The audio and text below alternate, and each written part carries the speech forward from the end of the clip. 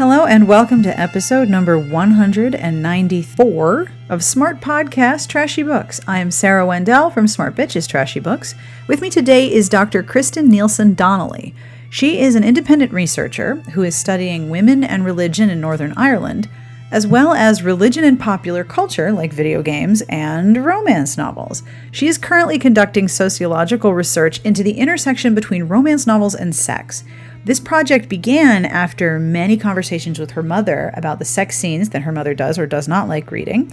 We also discuss growing into and out of religious communities, the portrayal of religious people and people of faith in the romance genre, and Kristen has a ton of recommendations, specifically for readers who might be looking for romance and fiction set in contemporary Ireland.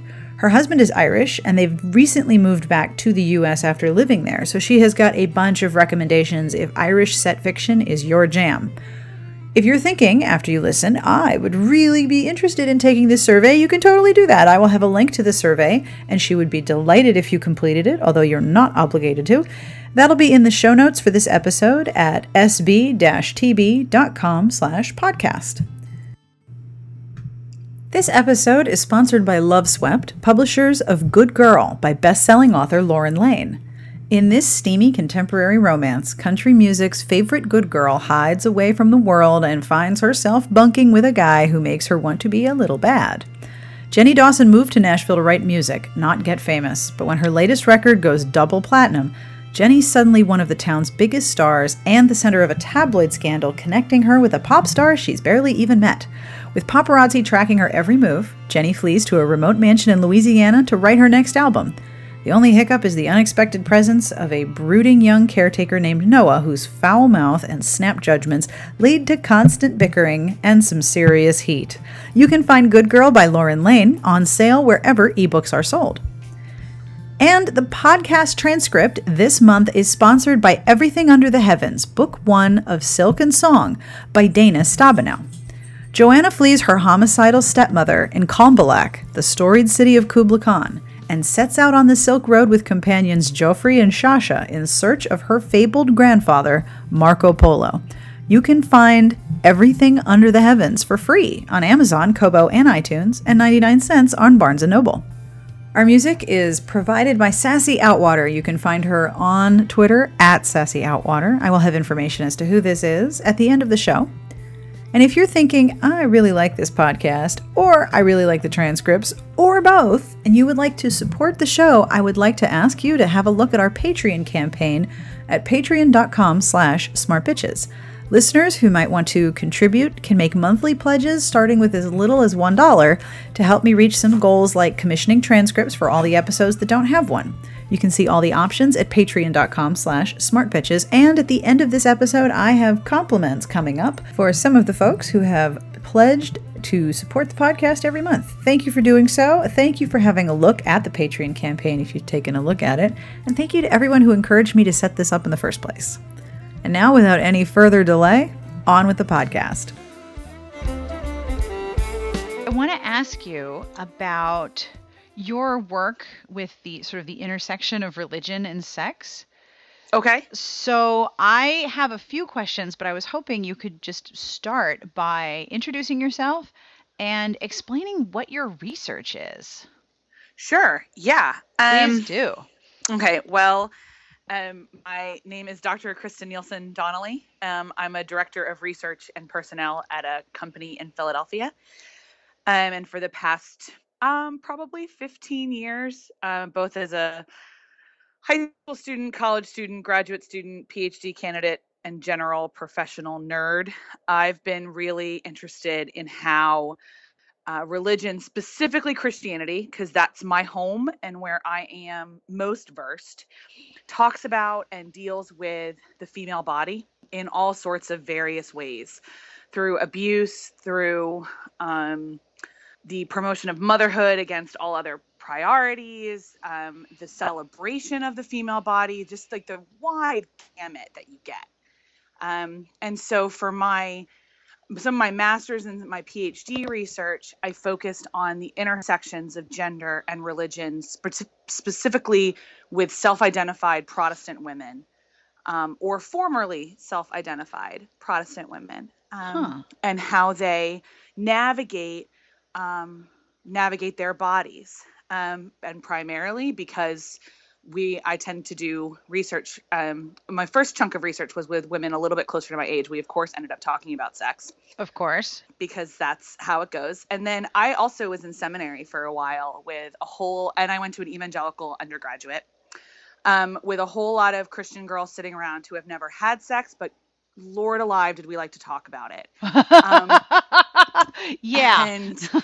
and the more I interact with girls our age in other religions that have opinions about female sexuality, the more I find that is really true.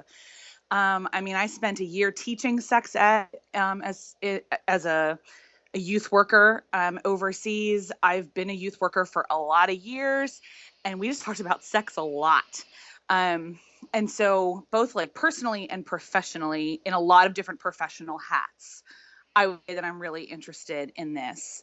So like right now, I'm actually in the process of, I just launched the survey this morning of trying to get respondents, from all over the world, of people who would identify as people of some sort of faith, institutionalized faith in whatever God you want to identify with, but just somebody who would call themselves a religious person, and how they deal with sex scenes in romance novels, to try to discern if that has an effect on how people enjoy vicarious fictional sexual intercourse, or if it's something that they have tension about, or if it's something that it doesn't matter at all. So that's kind of a basic overview, I guess. So there are a lot of depictions of sex, like Yes. everywhere, overt and subtle and metaphoric and pretty obvious. Yes. Why romance novel sex scenes? Why the particular intersection of faith and romance sex? Like, why that particular portrayal? Well, I think some of it is that I grew up with reading romance novels with a As you much, do. as I do. And when I went to Christian school, I hid them for sure. As you do. Uh-huh. As like senior year, I remember I was in a room by myself, and the ceiling tiles were pretty easy to push up, and so that's where I kept my books. Ooh, that's a Yeah. good. Why didn't I think of that? That's a good hiding place. Yeah, yeah, and it isn't like I would have gotten in trouble. It was just the idea of, I absolutely would not have gotten in trouble. But the idea of shame that I felt would come with that. Additionally, my mother, who is a person of deep faith, is who turned me on to romance novels. And she, for instance, for her birthday this year, we're going to Nora Roberts' B&B, together, Oh, because we're you really are excited about gonna that. love it. Oh, we can't wait. Just wait until you use the toilet. Okay, well, we're in the Jane and Rochester room, so Every toilet in that inn is a state-of-the-art Japanese toilet. I believe it's Japanese, and it is incredible. There's a washer and a dryer, and the seat goes up automatically when you walk in the room. Like, hello, no, nothing. Okay, I'll just put the lid back down. I brought my husband to the bed and breakfast because we couldn't think of something else to do for our 11th anniversary, and my mother-in-law was taking the kids, and I was like, all right, we're going to Boonesboro, so you can use the toilet. That's what we're doing. there are worse reasons to go worse places. It's a perfectly So, acceptable reason to go. And the yeah, 11th anniversary is now the magical toilet anniversary, and everyone can get involved. I like it. I'm coming up on anniversary 4, so I will mark down the Yes, 11th toilet. anniversary. It is now Toilet the magical. toilet anniversary. I Yes. love it. I think it's awesome that you're taking your mom, by the way. That's just Oh, awesome. thanks. I'm really excited about it. I mean, because she's who taught me how to read, really. Like, not only how to physically read, but how to read, how to live in with characters, how to enjoy stories, how to sit with other people's real life stories, because you've already learned to sit with, like, fictional people's stories. And how to practice empathy and how to Absolutely. listen. Absolutely. I mean, part of my training is a social worker. Um, and every time I now lecture or teach about social work, or even teach my classes in sociology, I always use fictional stories. I use YouTube clips and things like that, because that's how, there's a safe distance in fictional characters. You can put yourself in someone's fictional brain a lot safer than you can put yourself in your own sometimes. So but back to my mother, like, the sex scenes are not her favorite part. Like, she Huh. reads, she just skips over them. Um, and there are ones that I read now. I review for a couple different blogs kind of as a hobby, and I run my own romance review blog as well, just for fun. And there are things that like I'll say in my reviews, like this is not for my mother, or this is definitely for my mother. And so I wondered if there was a whole lot of other women like her who love romance, but because of their views of sex and their understandings of sex are deeply informed by their faith, which is definitely for her, how they negotiate that. Because in a book, it's really easy to skip over a few pages. Oh yeah, you just flip past them. The person who first introduced me to romance had dog-eared all the rape scenes because this was the early 90s and there were many of them. And she's like, if it's folded over, just skip that part. It's terrible. You just skip those pages. And I'd like pick up a book and there'd be all these corners missing. Like, oh, not reading that. Did you discuss this with your mom? Like, why don't you like to read the sex scenes? Is it because of your faith? Is it because of your religious upbringing? Like, have you had a conversation or 7 about this with her? Only about 4 million. Yeah. She knows that I read things that she wouldn't like. And she also knows that I read things I don't agree with and don't find sexy and don't particularly enjoy. But that I'm usually there for the whole book. And that's kind of what I do. And her response is that for her, it feels almost too private sometimes, that's between those two characters. So she feels like she's intruding almost. Sometimes. And sometimes she just honestly, she would like wrinkle her nose and say, I think that's gross. And if she finds something gross, it takes her out of the story. And so she'd rather just not take the risk.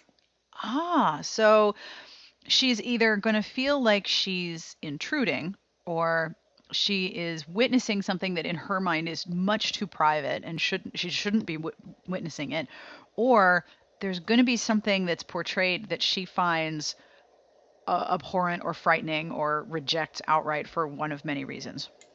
I don't think she would say frightening. Because none of the books that she reads are like, my mother is not going to read an MMA book or a biker gang. None of us read paranormal. We're pretty straight down the middle. Like, our favorites are Nora and Sabrina Jeffries and Kristen Higgins, and I just got her turned on to Eloisa James. And Robin Carr, and she loves Sarah Morgan. Like, kind of the more, because they write some sexy sex scenes, except for Kristen Higgins, who closes the door. Indeed. And that's kind of where this conversation actually started with my mother and I. We were on a vacation last summer together. I was still living in the UK, and she came over to see me. And we were talking about a lot of the differences between romance novels in America and romance novels in Britain and Ireland. And I brought up the closed door thing. And I mean, Kristen Higgins is right now, I think, probably who she would say is her favorite author. For a lot of reasons. She loves the funny. She loves the big goofy dogs. Like, she just loves how Kristen Higgins turns a phrase. I have read all of Kristen Higgins' books. My mother knows that she will still, while reading them, read me passages out loud that she loves. Because she wants me to enjoy this with her, which is wonderful. And so we were talking about one of the other authors that she was reading, and she was just saying, I just skipped those scenes. And I said, well, why is that, Mom? And she's like, it's just too much. That's not, and she kept stopping, and like I could tell she was trying to be really tactful and really kind, because my mother is always kind. And she just said, I just don't think that's what sex is. And that's not what how I want to read about characters experiencing it. And I was like, okay, that's totally valid. Do you think that that's something that comes from your ideas of sex, come from your faith and come from Christianity and come from the church? And, I clearly named some specific things that we've talked about before. Right. And she said, yeah, because all of my ideas of marriage and all of my ideas, and for my mother, sex belongs very primarily in marriage. Right. So there, it all goes back to that. I love how your brain and my brain are very similar. Okay, whatever works for you. How come? Yeah, all God's children. Like, I always describe whatever so much floats of your boat, but I am dying to ask why, because I'm an incurably nosy human being. No judgment, just terrible nosiness. Yeah, we professionally call that a sociologist, So, yeah. Okay, I can take that. Yeah, I spent stigma. 5 years of my PhD just going, interesting. Could I ask you more about that? So, yeah. Fascinating. Yeah. Interesting and fascinating are incredibly deep and layered words too. Like, in the Midwest, if something is interesting, that could be very bad. That could be very, very bad. Yeah, it can be in academia too. The worst comments I ever get on articles is when someone goes interesting and it's like ... but. And I'm like, oh, okay. Snap. There's the death knell. Okay. So. 2 words and an ellipsis, and you're raging angry. Yeah, it's interesting. But I mean, so that just all, and I mean, I need to say, my mother it would probably be mortified if she knew I was talking about her like this. I promise not to tell her. And one of the greatest things that she has offered me then is this opportunity to understand that different people interact with romance novels in different ways. And they interact with characters and they own it in themselves in different ways. And I've discovered that across the board in all my various research and my conversations and my youth work and my social work, is that people interact with art in really different ways. Oh, and they, yes. And they interact with narratives in different ways. But none of us are sole people who only inhabit one aspect of our personalities. I mean, in sociology, we call it intersectionality. Right. So I'm not just a woman. I'm a white woman who was born in America, who's married to someone who wasn't born in America. And all of these intersections form to make sure who I am. And so there's all these women, I'm sure, and some dudes, I'm sure, who read romance novels whose main intersection is that they were raised in faith-based homes, and may even still, and probably found out about puberty through faith-based means of some fashion. So how does that interact with things? And so, I mean, as a social scientist, you just kind of pick tiny slivers of questions and you ask that question for a little while, see what data it gives you, and then ask a different question and see what data it gives you. So the question I'm on right now is, does someone's religion affect how they read sex scenes? I find this particularly interesting just to think about, because I converted from Episcopalianism to Judaism long-ass math time ago. Right. 1999, so a long time ago. And we're still, these still, the dominant cultural aspect of sexuality as portrayed in America are very heavily influenced by Judeo-Christian and specifically Christian perspectives. And specifically Puritan. Yeah. Yo, just a little. Somebody somewhere. The pointy hats did not. Somebody's having an orgasm and they must be stopped. Yeah, literally, God forbid. Yes, exactly. So the idea, and there are times when I don't want to read a sex scene, but it doesn't necessarily have to do with my own perspectives on sex. I'm more than happy to read some and dislike others. I get hung up on the language and the absence of dialogue. Oh, yeah, yeah. It's a literary thing. Like, if there's no talking or anything, it's just like descriptions of where the body parts are going. I'm like, flip. Okay, you're talking again. But I am entirely a dialogue person. If there were more romance novels as plays, I would be all over that. Yes, I mean, I would say I've listened to every episode of this podcast, and I align with your tastes very frequently. And the books that you like, I tend to like, except I don't go paranormal ever, because I'm a gender researcher and I'm completely taken out of the story if there's any sort of immediate sexual interaction without foreplay and no conversation about if she's physically comfortable or not. And some of that comes from when I was a sex ed teacher. I had a couple students tell me that they didn't need condoms. They could just use like potato chip bags. What? Yeah. No. No. Like Mars bars wrappers, like no. all. And I just one kid. I mean, this is in the UK, and this one boy, I think he was probably putting chips on his chippy. Then is that how you would say? Pretty that? much. Like, I just looked at him and I was like, well, salt isn't gonna work that way, buddy. Like, ouch. He was like trying to tell me that like this particular crisp bag was gonna be best, and I was like, oh my gosh. He was like, or just cling film, which is like saran wrap, and I was like, no. I was like, oh, God bless you and anyone. I mean, he's clearly never actually tried this. It was that bravado kind of thing. Oh, and I was like, God bless you and the vaginas of any girl you ever interact with. Godspeed, son. Is this all out of a fear of buying a condom? Like, God forbid I be seen purchasing a condom? Probably, yeah. Yikes. Yeah, and the fact that the particular area of the world that I was in didn't have comprehensive sex education. There's a lot of those areas in the U.S. too, unfortunately. Yeah, there are quite a few, and and that's, for me, that also goes back to religion. The way we talk about sex, full stop, in both the UK and the United States, goes back to a really interesting and ill-informed understanding of the Holy Scriptures' relationship with sex, and so we can twist it in that way to make it sound like it has to be only for procreation or for or if it's like enjoyment's never part of it. And so the idea of contraception therefore exists outside of the church's understanding of sex. Does that make sense? So it all goes back to religion for me. That's just my brain. Right. So you started having these conversations with your mom about why she doesn't like to read the sex scenes. Yeah. And so I figured, but she doesn't like Christian romance novels. Like she can't do inspirational because it's too saccharine. She hates saccharine. Huh. So she likes real people with snarky potty mouths and no sex scenes. She really is a Kristen Higgins reader. Oh, she is like genetically engineered in a lab to love Kristen Higgins. Yep, 100%. Yep. Yeah, just like I think I'm genetically engineered in a lab to love Lauren Dane. It's like that's where I go. That's my happy place. Victoria Dahl and a couple others. Yeah. Have you read Zoe Archer or Eva Lee? They're on the TBR, the ever-growing TBR. They did a whole panel about subversive heroines at Romantic Times. Basically, like we own our sexuality and we own our sexy times, and that's how we roll. Yep. It totally worked. Yeah. So I just figured. And then I was talking to a couple other sociologists who study ideas of religion and women and things as such, and they were mentioning that there's been a whole lot of research done on women who read inspirational romance novels, and particularly like the proliferation of buggies and bonnets. Oh, bonnet rippers. Yep. Yeah. That's the joke term for them. There's a book called Thrill of the Chaste.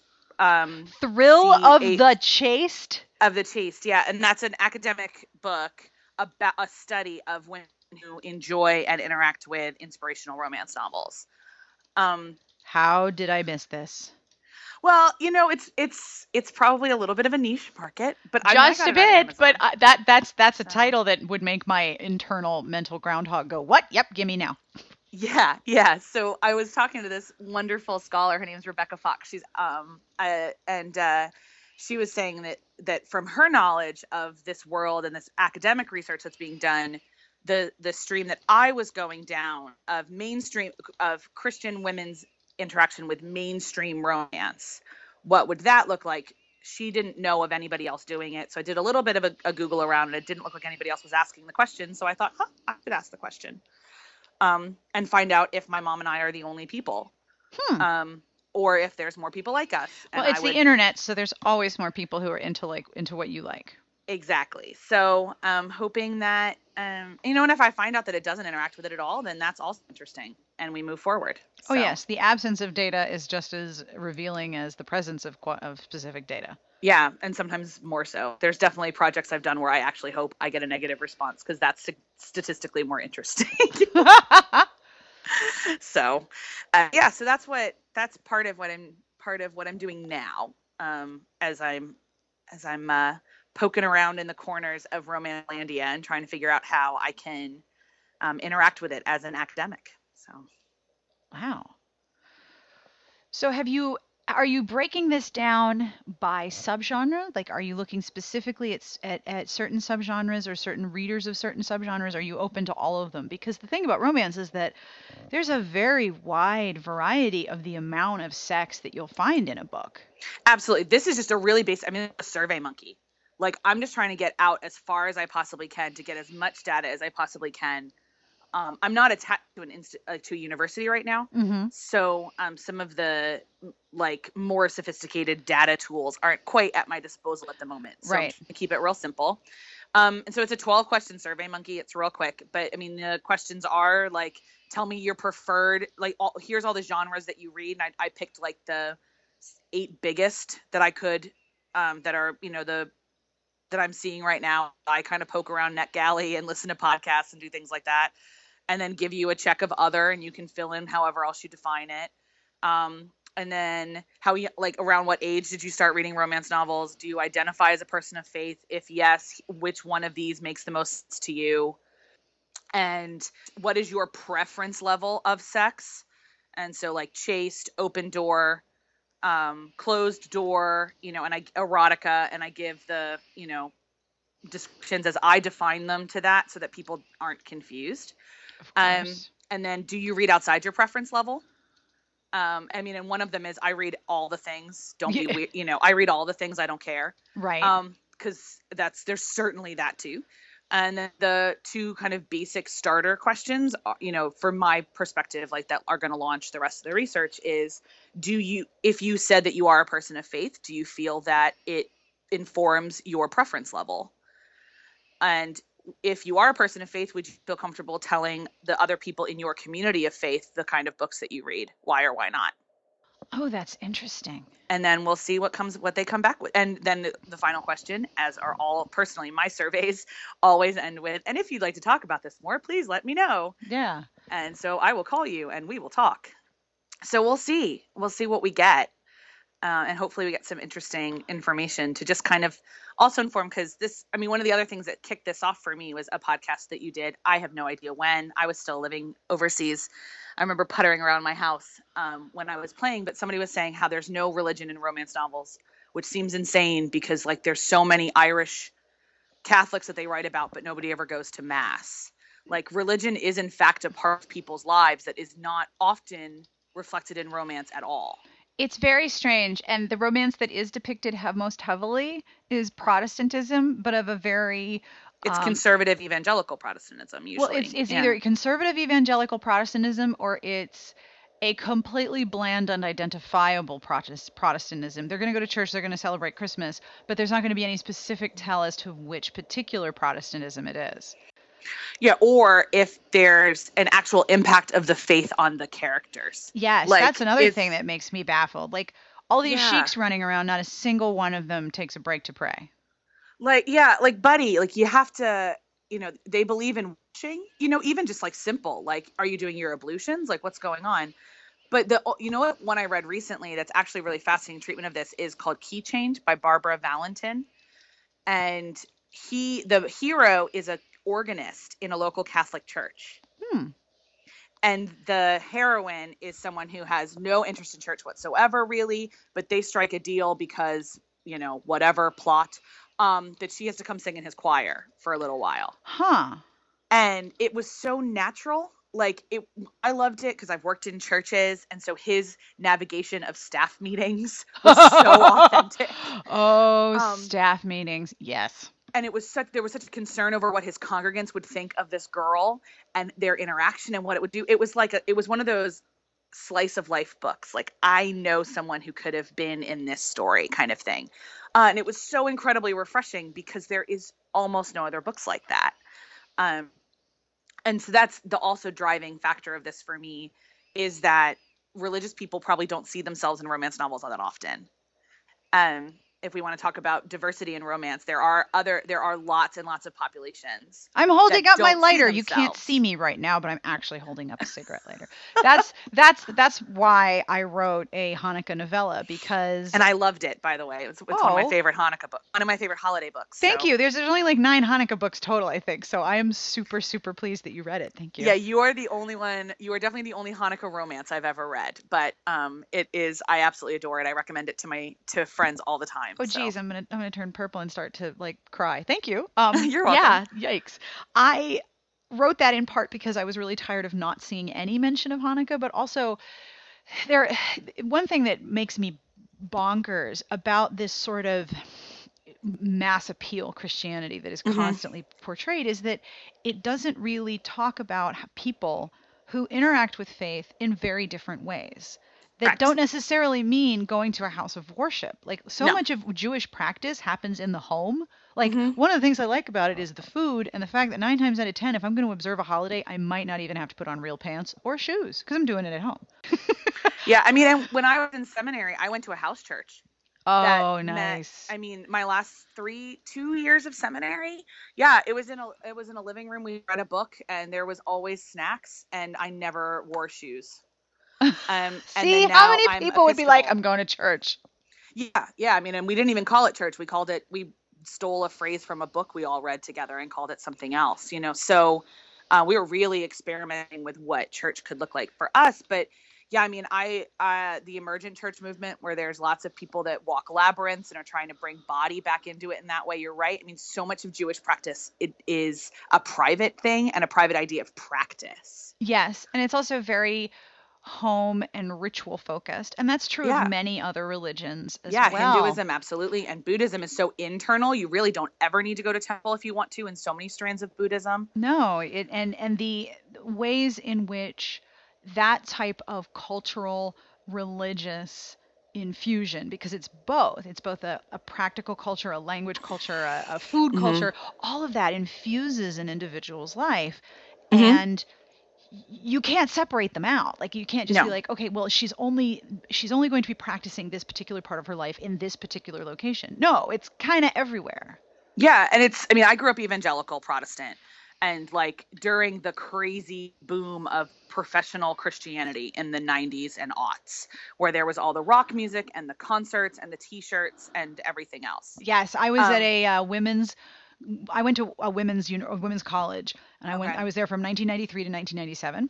Right. So it was a women's college. It was very small in Columbia, South Carolina, and it was a Methodist college. I had mandatory chapel my freshman year. I still have my little ticket book, and I remember all of the rock bands that were so popular were all Christian rock bands. There was so much Jars of Clay, I can't even tell you. Oh, I have so many. I have a couple like selfies with Jars of Clay. Yeah. Okay. So I get That's awesome. I get you. Yeah, I worked at a music festival for one of those for like 4 years. So I was super into that world. And one of the things that I was always frustrated about is that no one ever looked like me in the books that I read. No one ever was having the struggles that I was having. No one was ever as frustrated by the things that I was frustrated by, because I completely respect that I'm still like a white Christian girl in America, so I should shut up. It's still a challenge to still feel like you're a little bit on the outside. And so I'm really fascinated with this idea that we have a assumption, it seems, in the publishing world, and this is in Hollywood too, like in how we create public art in America, that everyone is just about middle class, because you can't be too rich because then we're pissed at you, and you can't be too poor because then we don't want to deal with you. And everybody is nominally Protestant. You were probably baptized somewhere, but it doesn't really affect your life. And you don't really do anything, because God forbid anyone have an active faith and then you're weird. Right. Because then if you have an active faith, in some way you are unreasonable. Yeah. And threatening, or just easily dismissed as accepting whatever you're told and not questioning it. And yeah, the number of times I've been told that I'm brainwashed. I'm like, am I though? Like, I've got a doctorate, so I'm pretty sure I've had to think about some things. Are you still evangelical Protestant, or have you moved into a different faith group? No, I would still claim Protestantism, but I would be probably pretty moderate to liberal. I'm a member of an Episcopalian church now. Even like when I look back onto adolescence, and I'm very critical of the things that I was told in adolescence, I've written against it. I've certainly tried to deal with some of the things that I was taught, which I find to be now questionable at times. I'm still not super comfortable with the word brainwashing, because I also think there are people that were brainwashed and that really like disrespects them. And there are people that escape from cults, and they have much different baggage than those of us who have just walked away willingly from evangelical Protestantism. Who don't generally come after you. No, they're pretty nice to us. It's a lot of the people who were raised, I think, by people who were raised by people who were raised in the church and have their own baggage, which is fine. Baggage is fascinating. It's how I make money if you'll talk to me about it. So I'm not really that frustrated with it. But all of this idea of identity and identification at intersections goes back to why I want to know this question. Because one of the things I find about romance novels that I love is that we all read about a ton of kinds of sex we're never going to have. Oh, yes. It's true. Sex in space. Yeah. Werewolves. Vampires. Yeah. I reviewed a book a couple months ago about like a Norse god. Like, I don't know any of those. My husband certainly isn't one. So. Are you sure? Yeah. He's a lovely little leprechaun. So he goes the other end of the spectrum.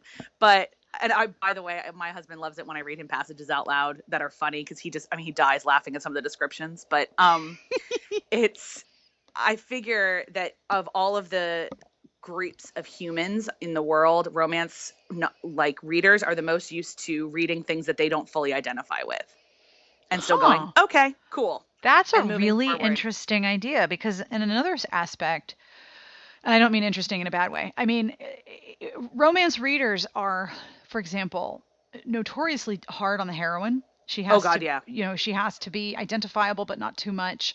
And whereas the hero, we will tolerate all kinds of terrible behavior from the hero because he's the hero. Absolutely. And so there's this deep identification and then lack of identification at the same time. Mm-hmm.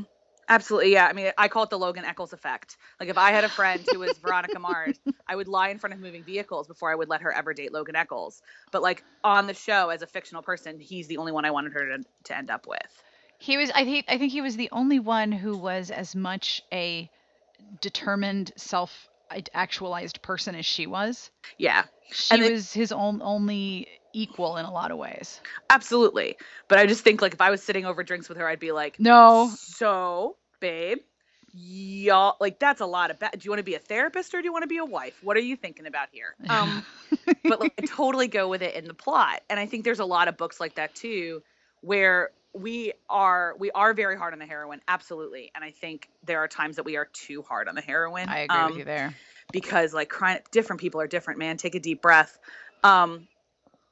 But we still put ourselves in situations that we're never going to read. Like, from my limited understanding of publishing and readers outside of romance, because I will completely admit this is my home. Mm-hmm. This is where I live. This is what I love. Other people don't read about as many other genre readers, I should say, don't read about as many varieties of different things as we do, with maybe the exception of fantasy or sci-fi. But it's still pretty it's still a little bit, I don't know, more down the road. Like, if you read category and then you go to like Sonali Dev and then you go back to Kristen Higgin and then you go into paranormal, if you're someone who dips into a lot of the different things, that would be me. And I would, from my colloquial knowledge of reading Twitter feeds and things like that, that's actually a lot of readers. Oh yes. I think most people genre hop.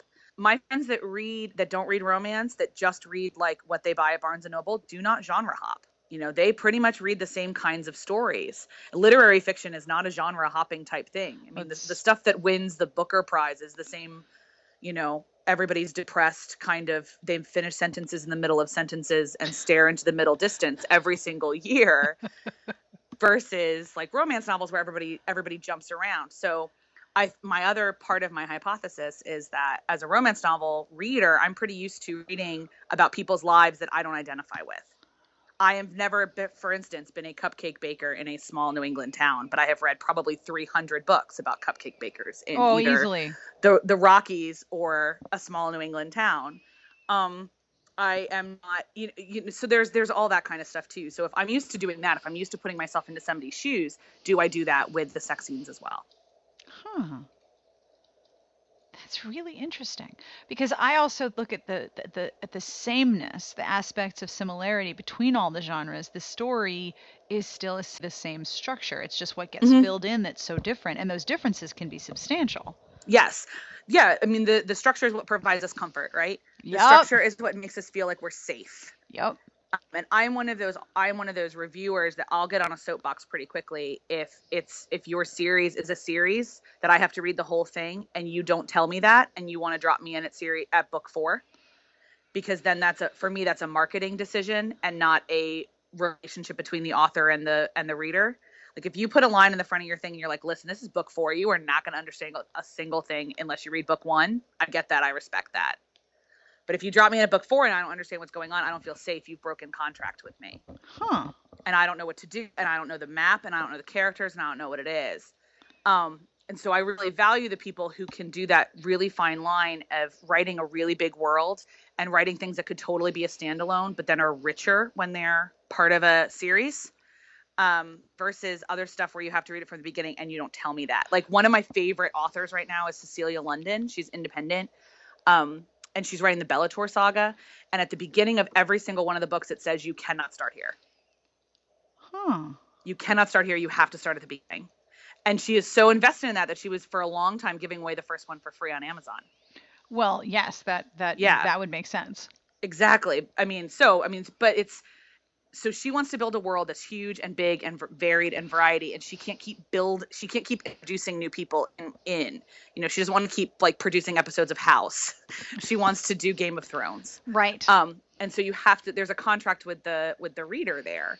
And I know there's other people that this doesn't bother. Everybody has a hobby horse. This is one of mine in particular. But the contract is a really important thing with the reader, which is why I think we're seeing all this hubbub about that now romance is defined by the happily ever after. And if you don't give me the happily ever after, I am not comfortable with it being called a romance. Because you've then broken the contract. Right, and that's the expected agreement between the reader and the author, which is also why you see so many reviews that warn people about a cliffhanger. Yep. Like, you have to know there's a cliffhanger. Mm-hmm. And it really ticks me off when there's a cliffhanger for no reason other than it's ending here. Like, nothing is resolved even partially. We're just going to stop. Like, no, please don't. I like the end. That's why I'm here. I like the end. This is also why I don't trust TV writers, because there is no end. That's fair, but please tell me you are involved with Jane the Virgin. Oh, yes. Good, okay. That's fine. That's acceptable. Well, I mean, that's a very... although I will say this. I was super bummed when they renewed it for a second season. Because I was like, it is a send-up of the telenovela. Yeah. Having perfect. an end is part of the telenovela. You know how many episodes you're in for. You know how long it's going to be. You know exactly how long the story is going to be and when the end is. And so when you extend it and there is no end, I was pretty pissed off. That's fair. I can see that. Yep. Yeah. I mean, especially because it is dwelling so heavily in that particular genre, which has an end. Same with, for example, Korean dramas. Yes. There's an end. The story has an end point, and then it's done. It's one of the things that my husband is Northern Irish, and so he grew up watching Irish television and British television. And he talks all the time about the Americanization of British television, and that drives him insane. In that when he was growing up, Broadchurch would have been one season, done, that's it, done. And written by one guy. And written by one dude, and like it would have been, that's it, we're done. And he completely, because we are people that think that Broadchurch was not particularly strong in its second season, and we're not really looking forward to season 3, even though we'll watch it. Mm-hmm. And we just looked at each other in the middle of season 2 and was like, they're only doing this so that it, like the money aspect of it and the Americanization of that, you can just keep telling stories. And it's really frustrating, and we are on a massive rabbit trail right now. I can completely understand. People down them. And it's fascinating because the way that we consume narratives is changing so quickly. Yes. Like, even within fanfic communities, there are all these jokes about how you discover the fic that is all of the things that you want. It's every hook and the conflict, and it's not done, and it hasn't been updated in 2 years, and you know it's probably abandoned, but you can't stop yourself from reading it, even though there's no end. Yep. I mean, that's a very particular kind of agony. Oh, absolutely. Yeah. When I started probably my fan interaction with television and books and things doing fanfic when I was in high school and college. And when I was on fanfiction.net, my immediate filter would be finished, because I can't handle unfinished. It just like, okay, well, do it or don't do it. But it bothers me. But that's me. Like, I'm also someone who's okay reading series that I have like decent hope will end. But I'll also quit TV shows in the middle of the season. I'm not like Tara Ariano on Extra Hot Great. I won't stop stuff in like the middle of the episode. That is a very special skill. It's a very special skill that woman has. But I will. I broke up with How I Met Your Mother 4 or 5 seasons, maybe even before it ended. And I broke up with that one too. And when the end happened, and because. It's funny, my husband and I were talking about this last night. He needs closure. Even if he doesn't like it, he needs to see and experience the end. And until there is no firm closure, it's not over. And I'm like, I'm perfectly happy to be done with this show. And so the fact that there are like 2 shows that we both like, 3 now, is amazing, because we never like the same things. Because I'm always like, they don't know where they're going. They're just going for the sake of going. There is no reason to keep watching it. These characters are boring and the jokes aren't doing anything. Yeah. Like, there's no development here. And he's like, yes, but it's not over. And I'm like, it's never going to be over. Yeah, I'm not a bitter ender. My husband definitely is as well. And so there are things where, like, he just saves them on the DVR for when I'm out. Yes, that's exactly what he does.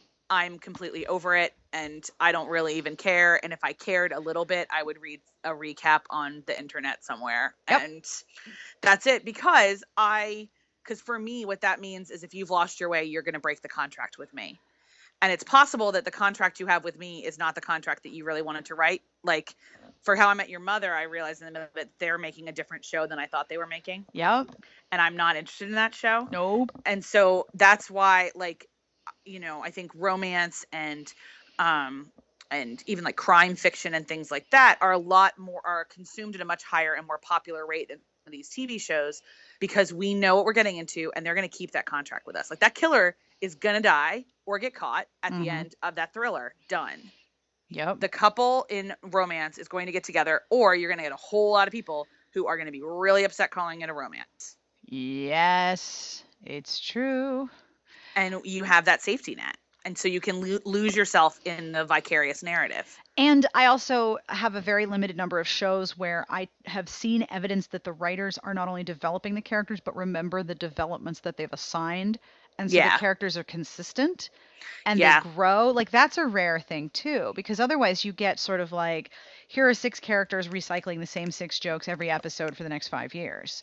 And they don't, and who gets with who and who breaks up with who is really the only thing that changes. Like I remember doing this with Beauty and the Beast with Linda Hamilton and Ron Perlman. Oh my gosh, yes. Okay, she's not dead in my world. She is perfectly alive, and it ended fine, and it's a perfectly acceptable happy ever after. They live underground and things are great. That's fine, yeah, because for me, The West Wing ended at season 4. The last 3 seasons, I don't know what people are talking about. Oh, yeah, it's like that other Matrix movie that didn't happen. Yeah, there's just a lot of that. And it's funny that my kids are the same way. Like, they love Steven Universe, which is a truly amazing show in so many ways. But one of the ways is that it maintains its consistency. Okay. So the characters develop and they change and things happen, and then those changes continue to affect them. So if 2 characters are having a fight and they're angry at each other, that tension exists for the next few episodes. And the show is doing this in 11-minute storylines. It's incredible. But the same is true of, like, for example, Brooklyn Nine-Nine. I love that show. The same thing. The characters, the things that happen to them in prior episodes affect them in later episodes because logical human development. Yeah, and like back to Jane the Virgin, that's one of the other things I really appreciated, especially about the first season, less than the second, is that the relationship between Abuela, Zoe, and Jane was so rich, but also that their interactions with Catholicism were so both authentic and distinct for each character. Oh, yes. Yes, and Abuela really represents what you're studying.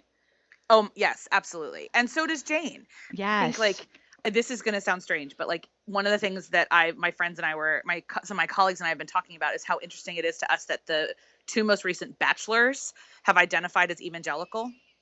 Ah.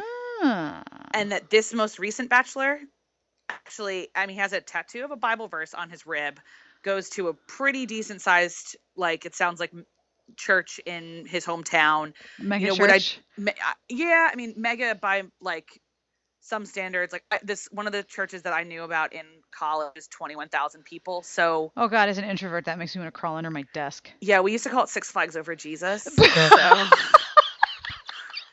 yeah. Six Flags Over Jesus. Yeah. Oh God, I'm crying. Yeah, that's one of the evangelicals. We can make fun of ourselves better than most people actually can. So, yeah, anyway, but he still took all 3 women to the fantasy suite. Yeah. And in like the evangelicalism in mainstream America, like he should be shunned. And that should be really awful. Now, if a girl evangelical did that, that would be we don't have time to get into the gender disparities of religion in Protestantism, but like whatever. So all of this is going along and we're like, is it the shift in like younger millennial understandings of evangelicalism? Because Jane would be on that spectrum. She's a younger millennial understanding of Catholicism, where she still, I think, holds to some sort of faith. It's still important to her. It would be really important that Mateo is baptized. And I guarantee you, if it keeps going, it'll be really important that he makes his first communion and gets confirmed. Like, she will go to mass probably more often than just Christmas Eve if this is a real, authentic person. Mm-hmm. But the sexual, like, understandings of femininity and saving oneself are different than from her abuela. Right, because her abuela is the source of sort of the flower motif of the whole show. Exactly. That once you crush your flower, you cannot get it back. Which is absolutely what I was told at so many conferences growing up, at like True Love Waits and stuff like that, and all of those really problematic, awful, analogies that are used for this kind of thing. And teens being so teenager-y, we'll just have anal. It'll be fine. Yeah, I remember the fun moment where I had to tell parents, like, the people who took the True Love Waits pledge are this like a statistically really high population for sexually transmitted diseases, because no one ever talked to them about anal or oral.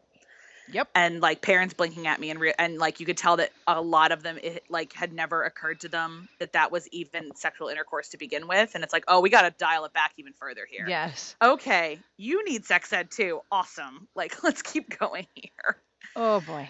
So who are you doing this study for? Because you mentioned that you're not affiliated with a university. Are you looking to do research for your own project, or is this part of something else? Nope, it's my own stuff.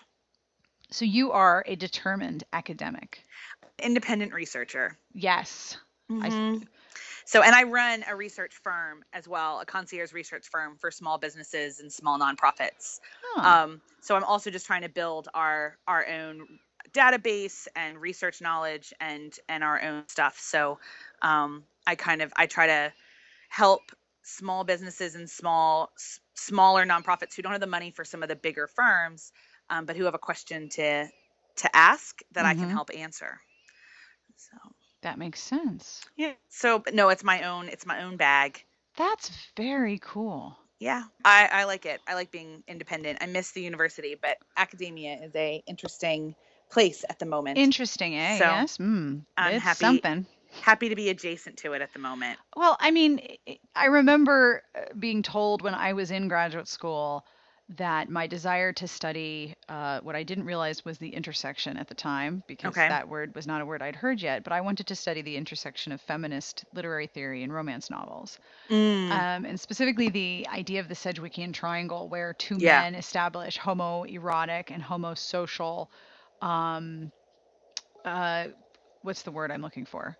Homosocial something. There's a word that I can't remember. Either way, two dudes are interested in each other and they use a woman as a conduit to express their homosocial erotic desire. Thank you.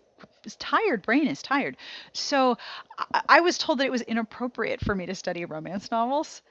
And so I sort of look back and go, well, I didn't get my graduate degree, but I sure did it anyway. Sorry, did it on my own. Haha, thank you, internet. Yeah. Oh, absolutely. The guardians of academia are very limiting. And so it's, I was given the tools, and I mean, I have research degrees, and I'll be using that, to contribute to the academy for sure. Like, I'll probably write this up and give it back to a journal. Because this is the kind of knowledge that we need in the academy as well. But I also there's so much knowledge in the academy that we don't translate out. Yep. Because some academicians are trapped by tenure needs and a whole lot of other things out. And they just don't have the time to communicate it out. And committees, lots of committees. I have no committee, and I'm really lucky and blessed that I can kind of straddle both worlds. So hopefully I can produce something that'll be really helpful for the academy and people studying romance. The growing community of people studying romance within the academy, but as well, people like yourself who aren't going to buy an academic journal, but who really want to know about the social and political and cultural implications of intersectionality with romance novels. So that's kind of my hope, is to be able to bridge. You've met Jen Lois and Joanna Gregson, right? I've met them through your podcast. I've never talked to them, no. Okay, because they're the other sociologists that I'm most familiar with who are studying specifically the community of women and the sociology of that community, and also the stigma attached to reading and writing romance. Yeah, they do fantastic work. Oh, it's so cool. Every time they talk, I'm like, oh my gosh, there's a name for that thing that we do. There's a name. Holy cow.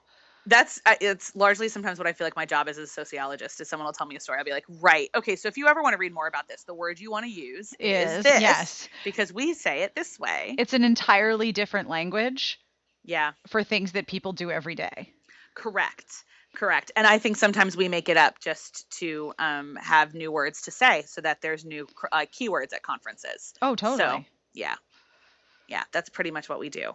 So one last question for you. Please. Any books that you have read recently that you are dying to tell people to read? Well, the one that I read, I mentioned earlier, that the Bellator saga by Cecilia Linden. Mm-hmm. She just published she's about to publish the fourth, I think, on Tuesday. Mm-hmm. And it's a dystopian America. Oh. But not like post-apocalyptic, just like essentially Donald Trump became president and then what happened. But it's dystopian erotica. My stomach just turned very sour. That's why it's dystopia. Yeah. So it's two politicians, Caroline and Jack, who are part of the resistance. And you, in flashbacks and flash forwards, are shown how they come together and are also trying to save America. But it's deep and rich, and the writing is insane, and the sex is Kindle meltingly hot. Oh. And so that's one of the ones that I really, really, really recommend to people. Anyone who's like up for a really long story. Like they're all, 400 pages, and the whole thing will be over by the end of the year or early next year, she says. That's one of my recommendations for like people who are looking for really deep kind of adulty themes kind of stuff. Then, I mean, just to also like signal boost, if anyone who's listening to here hasn't already heard that you need to be reading Sonali Dev, then please, please, please be reading Sonali Dev. She's amazing. Yeah. And then just from the Irish perspective, because the other thing I originally emailed you about was a whole bunch of Irish authors that people don't really always know about. Yes, because the romance portrayal of Ireland is Irish Disneyland. It's Irish Disneyland. Yeah. Yeah. Yeah. So there's a lot of reasons for that. And there's a lot of, there's not a lot of romance novels set in contemporary Ireland. And there's even less written by Irish people. They do a whole lot more chick lit. So where there will be a happy ending, but it's usually a lot more with like middle-aged folks who are finding themselves again, or empty nest women, or women finding a happily ever after in their friendship with each other. Mm-hmm. And it's, so if anyone is like, you know what, I'll ditch the happily ever after for a book. I just want Ireland. Like I just really want contemporary good Ireland. Then you need to be reading Marian Keyes. And if you don't know where to start, because she's got a gajillion. First of all, you can start with her YouTube channel because she's hilarious. She posts vlogs. But the best place to start is Sushi for Beginners by Marian Keyes. Is one of her best works. And then of course Cecilia Ahern, who, if people don't know, that P.S. I Love You was once a book. It was in fact a book, and it was written by Cecilia Ahern. So there are two of the big ones to know about writing about contemporary Ireland. But again, searching for that happily ever after is going to be a little bit elusive. I know Suzanne O'Leary is writing. She's a couple books on Amazon, the Carrie romance series. I think they're a box set that she does right now. And she is an actually authentic Irish person writing Irish romance. I've only read the first one and I really enjoyed it, but I'm told that it is just as delightful as you move on. But beyond that, I'm reading, I finished a really lovely one by Erin McCarthy called Heartbreaker, about two Nashville folks. And that one is like, there's a lot of sex in that one too. That is an open door, a very, very open door. If we're talking about my research language, there must be a lot of specific language that you use also when you talk to your mom. Oh yeah. I'll just tell her I just read something that it's not your cup of tea. And she'll go, okay. And then I introduce her to other people. Like I've just introduced her to Sarah Mayberry, and she's really into that right now. And she's also one of those people, by the way, when she reads an authors love, just hear this. There are a lot of women that do this, I'm learning. She just goes onto the internet and buys the entire back catalog and puts them in a pile and then just reads down the pile. Yep. Yeah. Glomming is a thing that absolutely happens. We are the original binge watchers, I think, us romance novel folks. We're up there. Yeah. No question. Yeah. And then there's a cute little one that is again bordering on happily ever after, but is really a different kind of romance novel. It's called Without Borders by Amanda Hager. And it's about a girl who goes and does a study abroad before grad school kind of thing. And she ends up becoming a doctor. Like she goes with a doctor, a medical mission, not a religious one, but a medical mission in Nicaragua. And falls for the dude that's there. So it's a cross-cultural thing, but you also get some of the really hard things about medicine in rural Nicaragua. So if you're like an insider baseball kind of love processy books. Mm-hmm. They have long conversations about, okay, when do you intervene in villages and when do you not? And how does that affect the character? And that's one that I have been recommending to a lot of folks who are looking for something that's still the contract and something that's still good, but just a little bit outside of Adirondack chairs or motorcycle gangs. And that would be another one I'm recommending right now, which is Without Borders by Amanda Hager. Does it have a happy ending? It does. It's a very rushed one. I'll give you that. And I said this in my review. The epilogue, you know that they're going to get together. They have a big conflict. They end up having sex at the end. And the epilogue's a little rushed, but there's a definitive happy ending. I'm hearing from some readers that they don't think it's quite as realized as they would have liked, but it is her debut novel. And so I think she's only going to grow strength to strength from there. This is very cool. I'm looking at the listing for the book and I'm like, oh, I see. Yeah, it's really different. And I've done a lot of cross-cultural stuff, and there's stuff about the heroine's inner journey that, God, she just nails right on ahead. And that the differences between the two of them, I'm in a cross-cultural marriage. And I mean, my husband's not a Nicaraguan doctor. But there's cross-cultural stuff there. Again, she just nails. Wow. And there's not, again, for some of the same reasons that I think we all started recommending A Bollywood Affair. Yeah. Like, this is a world I know nothing about. This is characters I've never met. These are, oh my gosh, okay, I want to dive in this world and swim around for a little while. I mean, I read, I'm on my 200th book of the year already. Like, I read obsessively.